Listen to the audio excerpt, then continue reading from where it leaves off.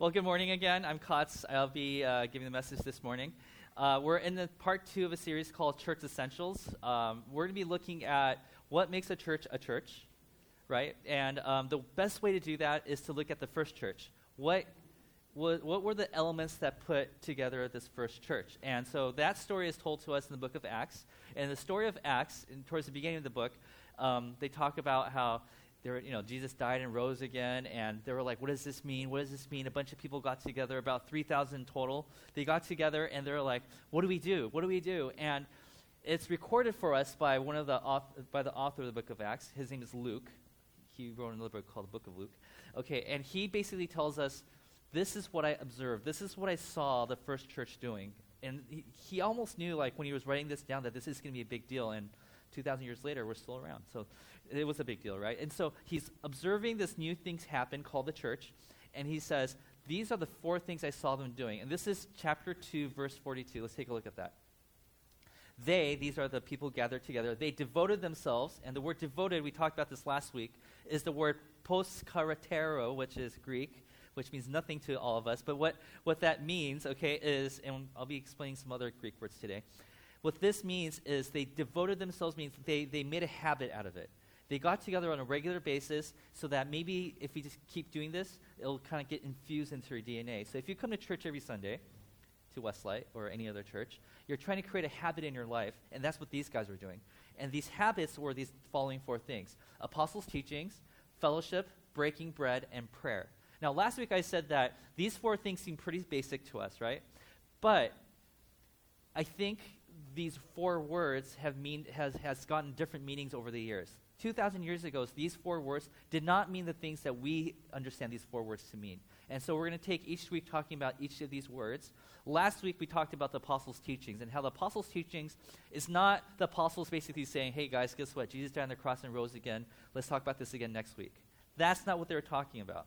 What we learned last week is this, that the apostles' teachings is actually learning the implications of Jesus dying and rising again.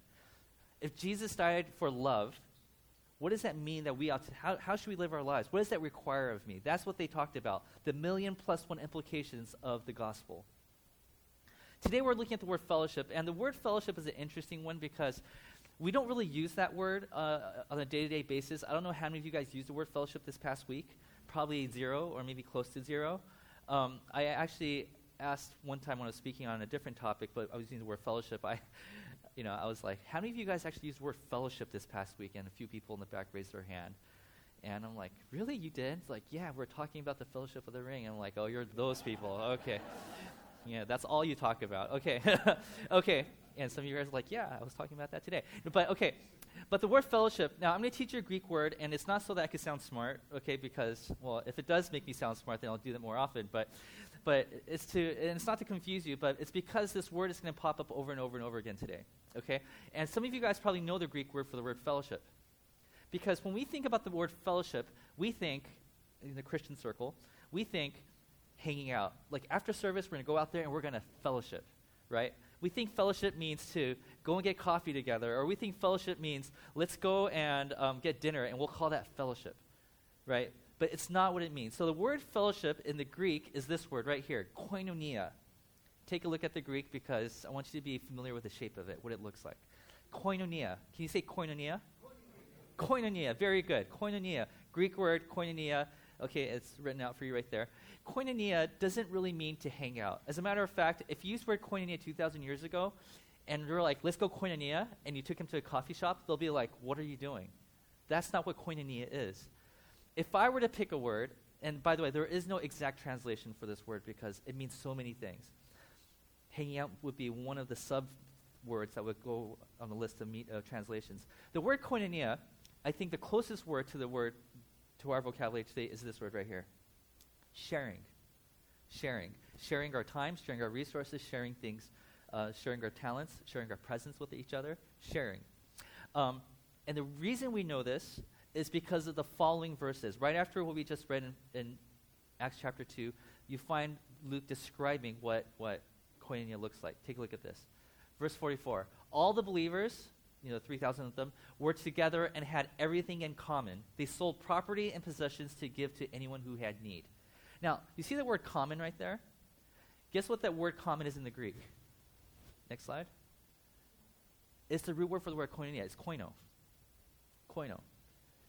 The word to have things in common is the same word for fellowship. Koinonia.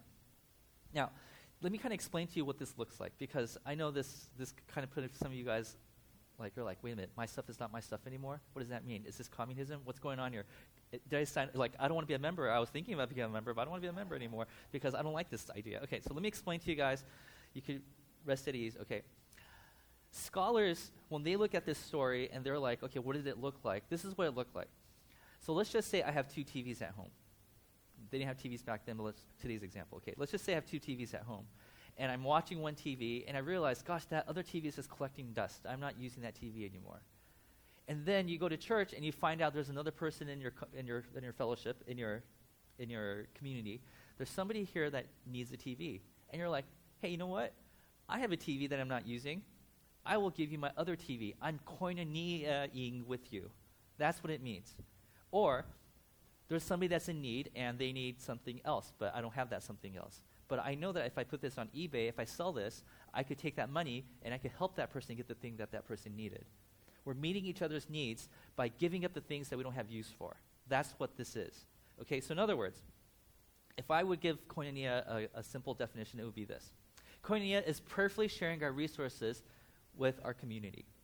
Okay, and we're not talking about somebody saying, you have 3 of these, you only use 2 of them, sell one and give that to that person, because that's communism, right? Okay?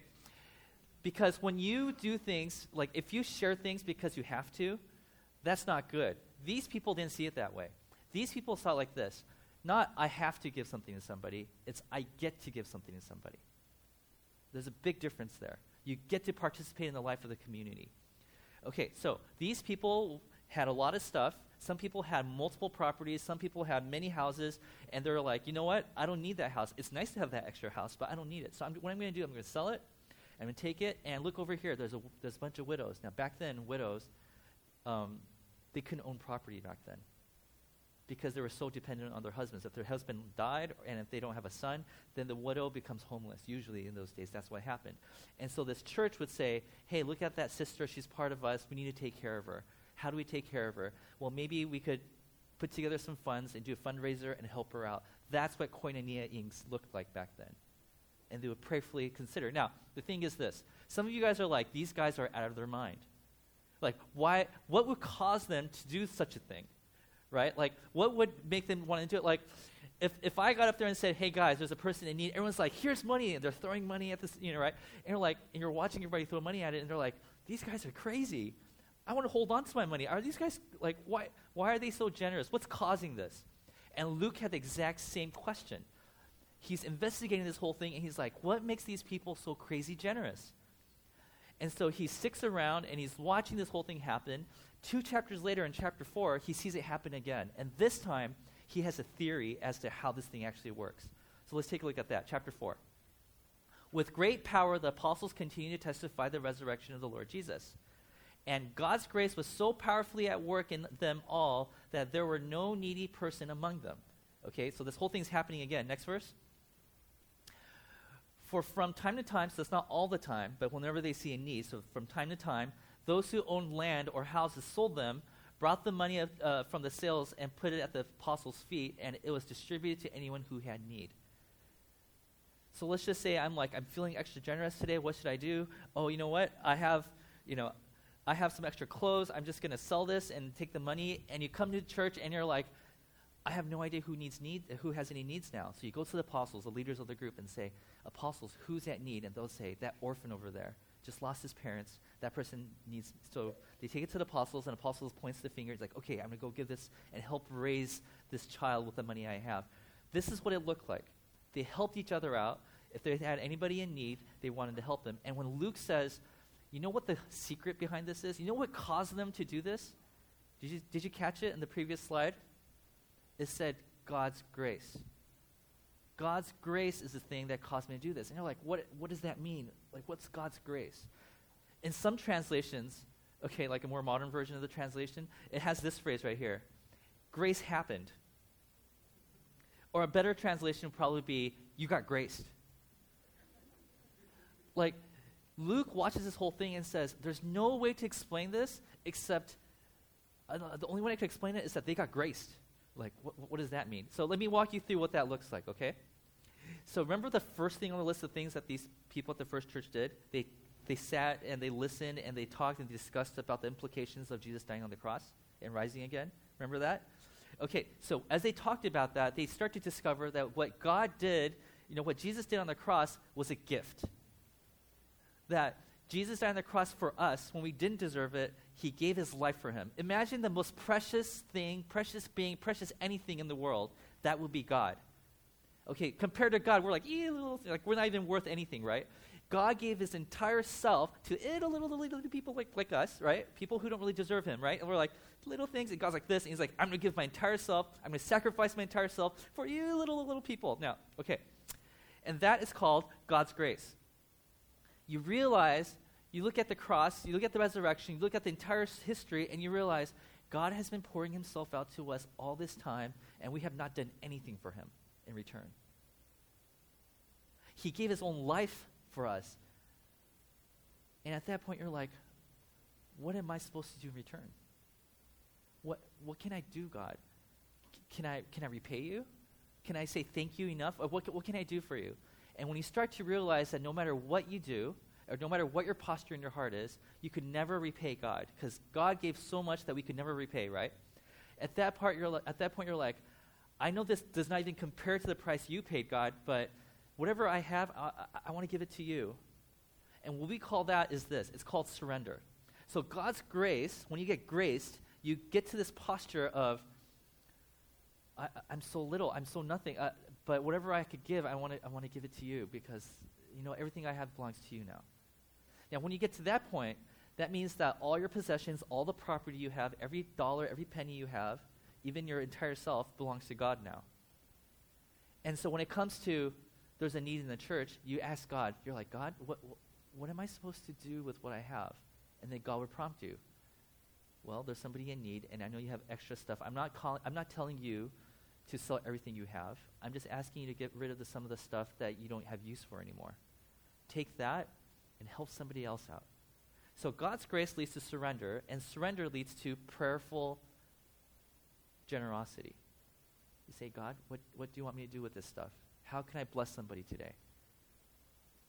What? You want me to help out that widow? Okay, I will definitely do that, because this is your stuff anyways, because you pay this ultimate price that I could never repay. Sure, I will help out this person with what I have. What do you want me to do with this? Oh, you want me to help the orphan? Okay, I'm going to go do that right now. Oh, we're building houses for people that can't afford housing. Oh, okay, well, I have some extra energy. Maybe I could use my energy, my resources as energy, and have time. I will use that extra time I have, and I'm going to go serve and build houses for people in Culver City. Right? This is koinoniaing. Grace happens, and as a response, there's 3,000 people in Jerusalem who are saying, God, what am I supposed to do? What do you want me to do? And their natural response is generosity. Generosity with their resources, generosity with their time, generosity with whatever they have at their disposal. That is what was happening in the first church. And so Luke is writing this down. He's like, well, I see that they're doing this whole discussion thing, okay, apostles teaching, and they're doing this koinonia thing. Wow. That's what koinonia, that's what fellowship is. It's not just hanging out. It's the willingness to generously give something of yourself to the people around you so that there are no more needs. Now, I'm going to give you two examples of this in the Bible. There's two examples. First example I'm going to give you is one individual who was graced. He got graced, okay? And the next example I'm going to give you is a whole community of people who got graced. So let's start with the one person, okay? Now, before I show you the verse, I want to set up the scene. There's a guy named Philemon. Philemon owns a slave. Now, before you're like, whoa, slaves. Slavery in the biblical times was different from how we understand slavery today. If I made a deal with somebody, and it was a deal, and my part of the deal didn't go well. As a matter of fact, I ended up being indebted to this person, okay? And because of that, I couldn't pay the fines that were due, and I've completely sold everything. I have no more money. At that point, I have to say, well, I can't pay you back, so I'm going to work it off. I'm going to live with you, and I'll be your servant or slave until it's paid off. So when you pay off your debts, you're a free man again. That's how slavery worked back then, okay? So in this story, Philemon is the person that's the master, and this guy named Onesimus, you don't have to know his name, but Onesimus is the one that's the slave. He is indebted to this guy named Philemon, and Philemon's like, until you pay me back, I'm not going to let you go. That's what's happening. Now, Philemon is a Christian, and Onesimus, realizing that he can't pay Philemon back, he runs away. He's like, I can't live like this anymore. He runs away. And he's running away, miles and miles down the road. He bumps into one of the main characters of the New Testament. His name is Paul the Apostle, one of the first Christian leaders. And Paul, knows who Philemon is. He's like, hey, Onesimus, you're Philemon's slave, aren't you? He's like, yes, I am. Well, I'm going to send you back. He's like, oh, please don't send me back. He's like, no. Let's have a talk. So Onesimus and Paul sit down, and they have this conversation. And over that conversation, Onesimus becomes a Christian. His heart is changed. And so he's like, before I send you back, I'm going to write a letter to my dear friend Philemon so that he'll receive you with open arms. And we have that letter, and that's the book of Philemon. Okay? We're going to pick up from verse 15, and you're like, which chapter? There's only one chapter in Philemon, so you'll see the reference. It's going to say Philemon, verse 15. There's no chapter. Okay, let's take a look at that. He's writing to Philemon, his friend. Okay, Paul is writing a letter. Philemon, perhaps the reason he was separated, he's talking about Onesimus, why Onesimus was separated from you for a little while was that you might have him back forever, no longer as a slave, but better than a slave, as a dear brother. What he's saying is, hey, maybe, I don't know how this whole God thing works, Paul would say, but maybe, I don't know, just maybe, there's a good possibility that the reason he ran away was that God allowed him to run away. Because by running away, he will meet me, and when he comes back to you, you no longer have a slave, you have a brother in Christ. It's like, maybe that's the bigger plan that God had here, okay? Now, if you hear that, what's the first thing that goes through your mind as if you were Philemon? You're like, but he's not my brother, he's my slave. He owes me money. What, are you saying that if he becomes a Christian, he doesn't owe me money anymore? What's going on here, Paul? Thanks for making him a Christian, right? That's probably what's going through his mind. He's very dear to me, but even dearer to you, both as a fellow man and as a brother in the Lord. Now, remember what's going through Philemon's mind. Who's going to pay the debt that was incurred by this man right here? Look carefully at the next verse. This is very important. So if you consider me a partner, he's like, we're good friends, Philemon. You and I, we're really good friends. If you really consider me a good friend, listen to what I'm about to say. Welcome him as you will welcome me. I want you to be treating him not as a slave from now on, but as a brother like you would treat me. Well, what about the money thing? Paul says this. If he has done you any wrong or owes you anything, which he does because he's still a slave, what does he say? He said, charge it to me. Paul says, I don't know how much money I have in my bank account, but I will pay it off. Did I read that wrong? Well, maybe. I don't know. Let's see if what he means. I, Paul, am writing this with my own hand. I will pay it back. It's like, oh no, he means it, right? Paul is saying, whatever debt he has, I'm willing to pay it off. Now, where did this crazy generosity come from? Paul, what caused you to do this? Oh wait, Paul, were you graced too? Were you one of those people who were graced? Well, there's some hints in this letter that tells us that he was.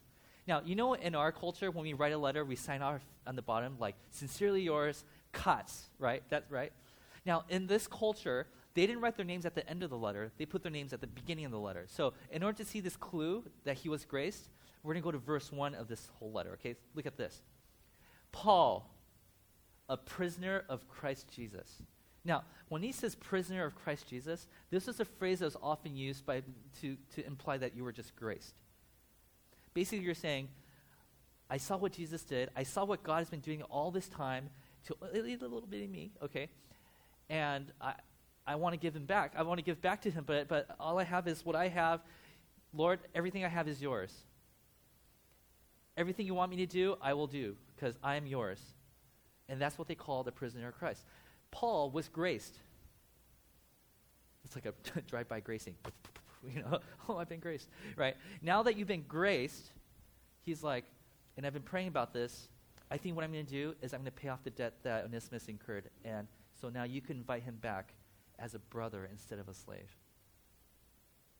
This is what it looks like to Koinonia. It's not that nobody came up to Paul and said, I demand that what you have now belongs, he doesn't do that. It's just from the inside, the Spirit just swells up in the inside saying, I just feel like I need to be generous now. It's like, I can't think of anything else but to be generous, to give myself to somebody. Now, that was the first example. Now, let's take a look at the example of when a whole community of people were graced. Okay. Now, because I hope you caught this in this letter, the point here is this, that behind Paul's generosity was God's grace. It wasn't because there was some TV ad that showed up, saying like, have you seen this poor kid right here, Onesimus? By donating this much money to my fund, this kid could have food. No, it wasn't like that. There was no guilting happening here, okay? It's just like, I was just moved by God to give and help somebody out. That's what grace looks like. By the way, the word grace in the Greek, charis, is the word, it means gift. God gave me a gift, and I can't live my life but to gift somebody else, right? So now let's look at the second example. The second example is from 2 Corinthians. We studied 1 Corinthians earlier this year. That was this really sad book. 2 Corinthians is a little more uplifting, right? But this is what's happening. Remember how I said there were thousands of people in Jerusalem that became Christians? Well, over the years in Jerusalem, there was a big famine that happened, and so people were going hungry. And these Christians are now really, really hungry. They're like, oh, where are we going to get our food? And Paul sees this and says, there has to be a good way to take care of these Christians. And he's like, you know what? And he has this crazy idea. The crazy idea that Paul has is he's going to do a tour throughout Asia Minor and Europe and collect money from the churches. He's going to do the ultimate fundraiser that's ever been heard of in that time. So what he does is that he starts going to church to church to church, and along the way he'll stop by churches, and every once in a while he'll come across really poor churches, and he won't even mention it to them. They're like, oh, what are you doing here, Paul? Like, oh, I'm just passing through. I just need a place to stay tonight, right? Now, there's one church that he stopped at, which is in a place called Macedonia, okay, where he didn't tell them why he was there, because he knew that these people were really poor, but they somehow found out that Paul was there to raise money. And so he's telling this story to the Corinthians. He's like, guys, let me just tell you a story of what just happened in Macedonia. It's the craziest thing happened. There's a whole bunch of people there who were just graced. And let me share with you what happened. And this is 2 Corinthians chapter 8. He says, now, brothers and sisters of Corinth, I want to tell you a story. We want you to know about the grace that God has given the Macedonian churches. In the midst of severe trials, meaning these people, for just being Christian, were being persecuted. Their parents were separated from their kids, and kids were murdered, parents were murdered. Some people were fired from their jobs just for being Christian. Bad things were happening. So when they're facing severe trials, that means that they're really, really poor, okay? They're facing severe trials, but their overflowing joy and their extreme poverty welled up in rich generosity. Like, these people started giving me money for the fund for Jerusalem, and they don't have anything. And the only way I could explain it, according to Paul, just like Luke, is I can't explain it, but maybe they were just graced. Next verse. For I testify, which means I swear to God, right? It's like, I testify that they gave as much as they were able. And wait a minute. No. They didn't just give what they were able to. They even went beyond their ability. They're like, they didn't just give me what was in their pockets. They went home, they emptied out their piggy banks, and they brought it to me and say, please make sure that this gets to Jerusalem. What? And get this, entirely on their own. Nobody brought it up to them. They're like, I didn't even say, hey, maybe, would you consider giving maybe like 5 cents, 10 cents to this cause? Like, no. Entirely, I never even told them about this. Entirely on their own, they urgently pleaded with us, please, can we be generous and can we give to this cause? This is crazy, right? They urgently pleaded with us for the privilege, it's a privilege to them, right, of sharing in this service to the Lord's people. They're saying, Paul, please don't take this away from us. We want to give. If you don't take our money, you're actually stripping us away from this privilege that we have of actually paying back what God has done for us. They're like, this is what this is the only thing that we can think of. We can't sleep at night without thinking that, if just the thought that you're not going to take our money, it's going to make us feel cursed. Like, please, take this money, make sure it gets to the people so it can help them, because we know there's hungry people there. We're hungry here, but we want to make sure that they're not hungry. Wow. What happened? Grace happened. A few verses down, Paul describes for us what this grace really is. Take a look. Verse 9. Oh, no. Oh, yeah. Go back. I just want to show that word koinonia shows up again right there. The privilege of sharing. That word sharing is the word koinonia. Again, it shows up all over the place. Next verse. Okay. For you know the grace of the Lord Jesus Christ. He's like, Because you guys know what this grace is all about, right? You've heard of this grace, and he explains what that is. That though he was rich, he's talking about God, though God was rich, yet for our sake became poor, so that you, through his poverty, God's poverty, might become rich. He's saying God in the heaven, he had it made. Everything was perfect. But then he decided, I'm going to come down to the level of a human being, and maybe even lower than that. Why? So that you can benefit from it. If that's what God did for us, he would remind everybody who's reading this letter, that maybe we ought to do the same for the people around us. He's like, this grace messed with the people of Macedonia, and now they're the most generous people I've ever met. People give, people are generous, not because somebody prompted them to be generous. They were generous because God messed with their souls, their DNA. They made him just say, I need to give something away to make sure that somebody does not have any more needs. But I want you to keep in mind, because this is not in the story that I just read right now, they prayerfully considered who they were going to be generous to. Because in today's world, you're going to hear people knocking on your door every 5 minutes, would you please give to this cause, give to this cause. And you're like, oh, if I gave, No, these people prayerfully, they said, God, all I have is yours. I surrendered everything to you. What do you want me to give to? And that's what they did. And that total thing I just shared with you is what we call fellowship. So in that verse that said, the first church dedicated themselves to the apostles' teaching and fellowship, that's what they're talking about. They emptied their pockets and said, I want to help out the people who are in need. That's what fellowship is. It's not taking somebody to a coffee shop and saying, hey, we're fellowshipping. That's not it. It's not like, hey, let's go eat afterwards and we're fellowshipping. That's not what fellowshipping is. As a matter of fact, the third thing on the list for next week's sermon, breaking bread, that's what that is. Okay, so we'll talk about that next week. But fellowshipping. Now, I want to make a quick point, and this is not the main point of this message, but I just want to make a quick side point here. The first century church did not tithe.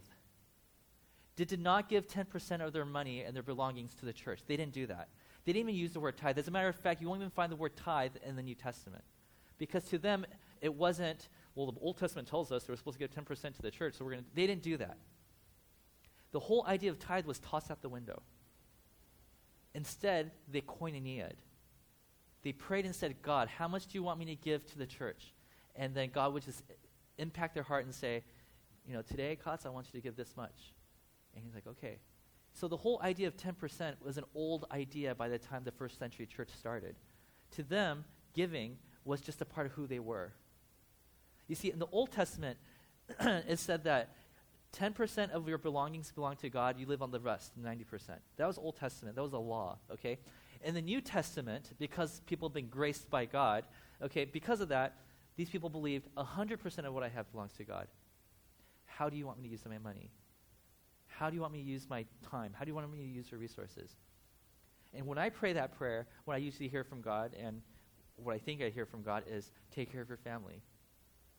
Give to what's important to you. Give to the church. If there's somebody in need, be generous with them. So we all have to understand from a place that God has graced us, now we surrender, and because we surrender, God is in charge of how we spend our money now. And that is what fellowship is. And that is what caused this first century church to blossom to no end. Now, if you notice to my left and right, you see these tables. That means we're going to take communion today. Communion has different, people call it the Lord's Supper, but we commonly call it communion. Some people call it the Eucharist. Now, let me just put these two words up here, communion, Eucharist. Communion, Eucharist was a ritual that people partook in to remind themselves of that fact that God graced us. As a matter of fact, the word communion in the Greek language actually is translated to, you guessed it, koinonia. The word communion comes from the Greek word koinonia. The word Eucharist, the word eu means good, and charis means grace, good grace. Again, they all point back to this one thing, that God has done some amazing sacrificial thing for us, and it was a gift to us, and the question is, how do we pay him back? What do we do with what does this require of me? And the first century church said, this is what's required of us. We need to put our resources to what God thinks our resources need to go to. And by the way, everything that God calls our resources to go towards is always rooted in love. Always rooted in love. The way that we're going to love our neighbor is not just by saying, hey, I love you. but it's actually putting our hands and feet and wallet and everything that we have into loving that person. It has to be tangible. And so at any point in your walk, you're like, wait, why are we doing this again? Why am I sacrificing? Why am I giving away the things I have? And by the way, I have been a big recipient of fellowship or Koinonia in this church. People, for my older son, Justin, 90% of the clothes we did not buy. Some of you said, hey, we have clothes that we're not using anymore. Here you go. So I've been a recipient of Koinonia. And I'm hoping that I'm doing the same for you. I've given away TVs. I've given away electronics because I have some of those things that I don't use anymore, right? Right? But I'm Koinoniaing with you guys. And if you think that church is just coming and sitting down here so that you can just listen to a sermon and sing a few songs and you go home, you're missing out because that's not what church is. Church, remember there's 4 things on the list that we're talking about, but today we're focusing on just one of them. You're not really experiencing church unless you're koinoniaing. Do you consider this your church family to a point where you're willing to share your resources with each other? Maybe it comes in the form of baking. Hey, I baked something, I know you're hungry, or hey, I know that you don't know how to cook. Here you go. Hey, I know your family's in need. Hey, I know that your family's going through a tough time and you need some childcare. We all came here to take care of your kids while you take care of the business that you got to take care of. I'm koinoniaing my time with you. And by the way, the only way we get to know of each other's needs is when we're in circles, when we're in groups, when we're deeply involved in each other's lives to the point where, without you even telling us what it is, we know your needs. And the only place that could happen is in life groups. I mean, sure, you could have superficial conversations on a Sunday morning. I'll say hi to you. You'll say hi to me. And maybe you'll spill something else like, I'm in need, I need this, right?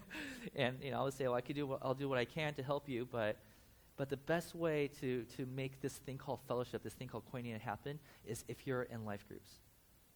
And so if you're in a life group right now, you're in luck because you have a group of people you can share your needs with.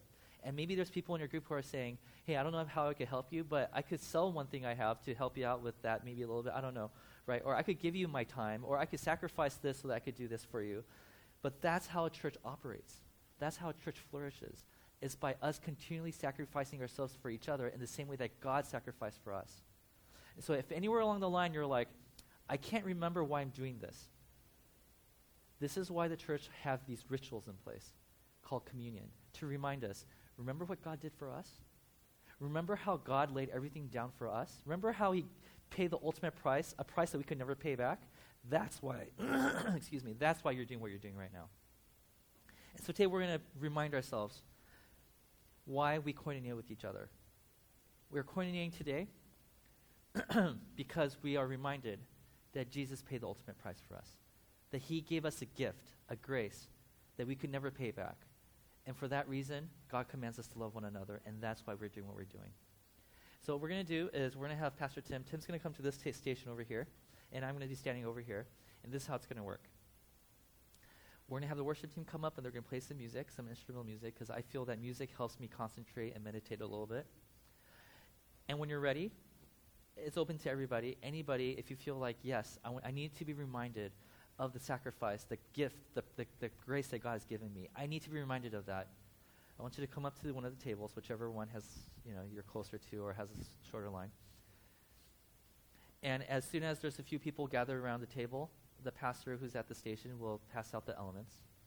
You'll take a piece of bread, take a cup, and when everybody's gotten it, then the pastor will say, okay, let's eat and drink together. And that's how it's going to be. And after that, you can go sit down. So nothing intimidating about communion or Eucharist. But we do want everybody to participate in this one. Because I think we all need to be reminded that there's this God that absolutely loves us, and he emptied himself for us. And that should be the motivation why we should do the same for the people around us. Amen? Okay, let's pray for us.